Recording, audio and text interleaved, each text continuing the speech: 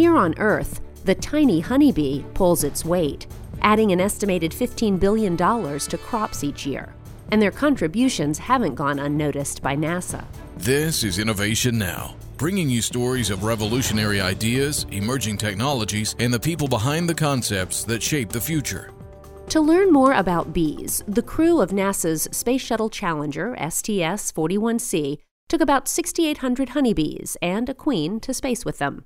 At first, the bees had trouble flying in microgravity and often bumped into the walls of their special bee enclosure module. But by the end of the week-long mission, the bees were able to move from place to place, no longer flying against the top of the box. They had, in fact, been very busy bees and had produced about 200 centimeters of honeycomb. Using satellite data, NASA brings an interest in bees back down to Earth.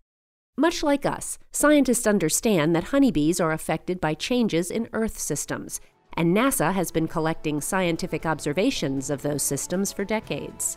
Beekeepers and other agricultural managers can use NASA's Earth science information to make sound decisions that will keep the bees buzzing all across the globe.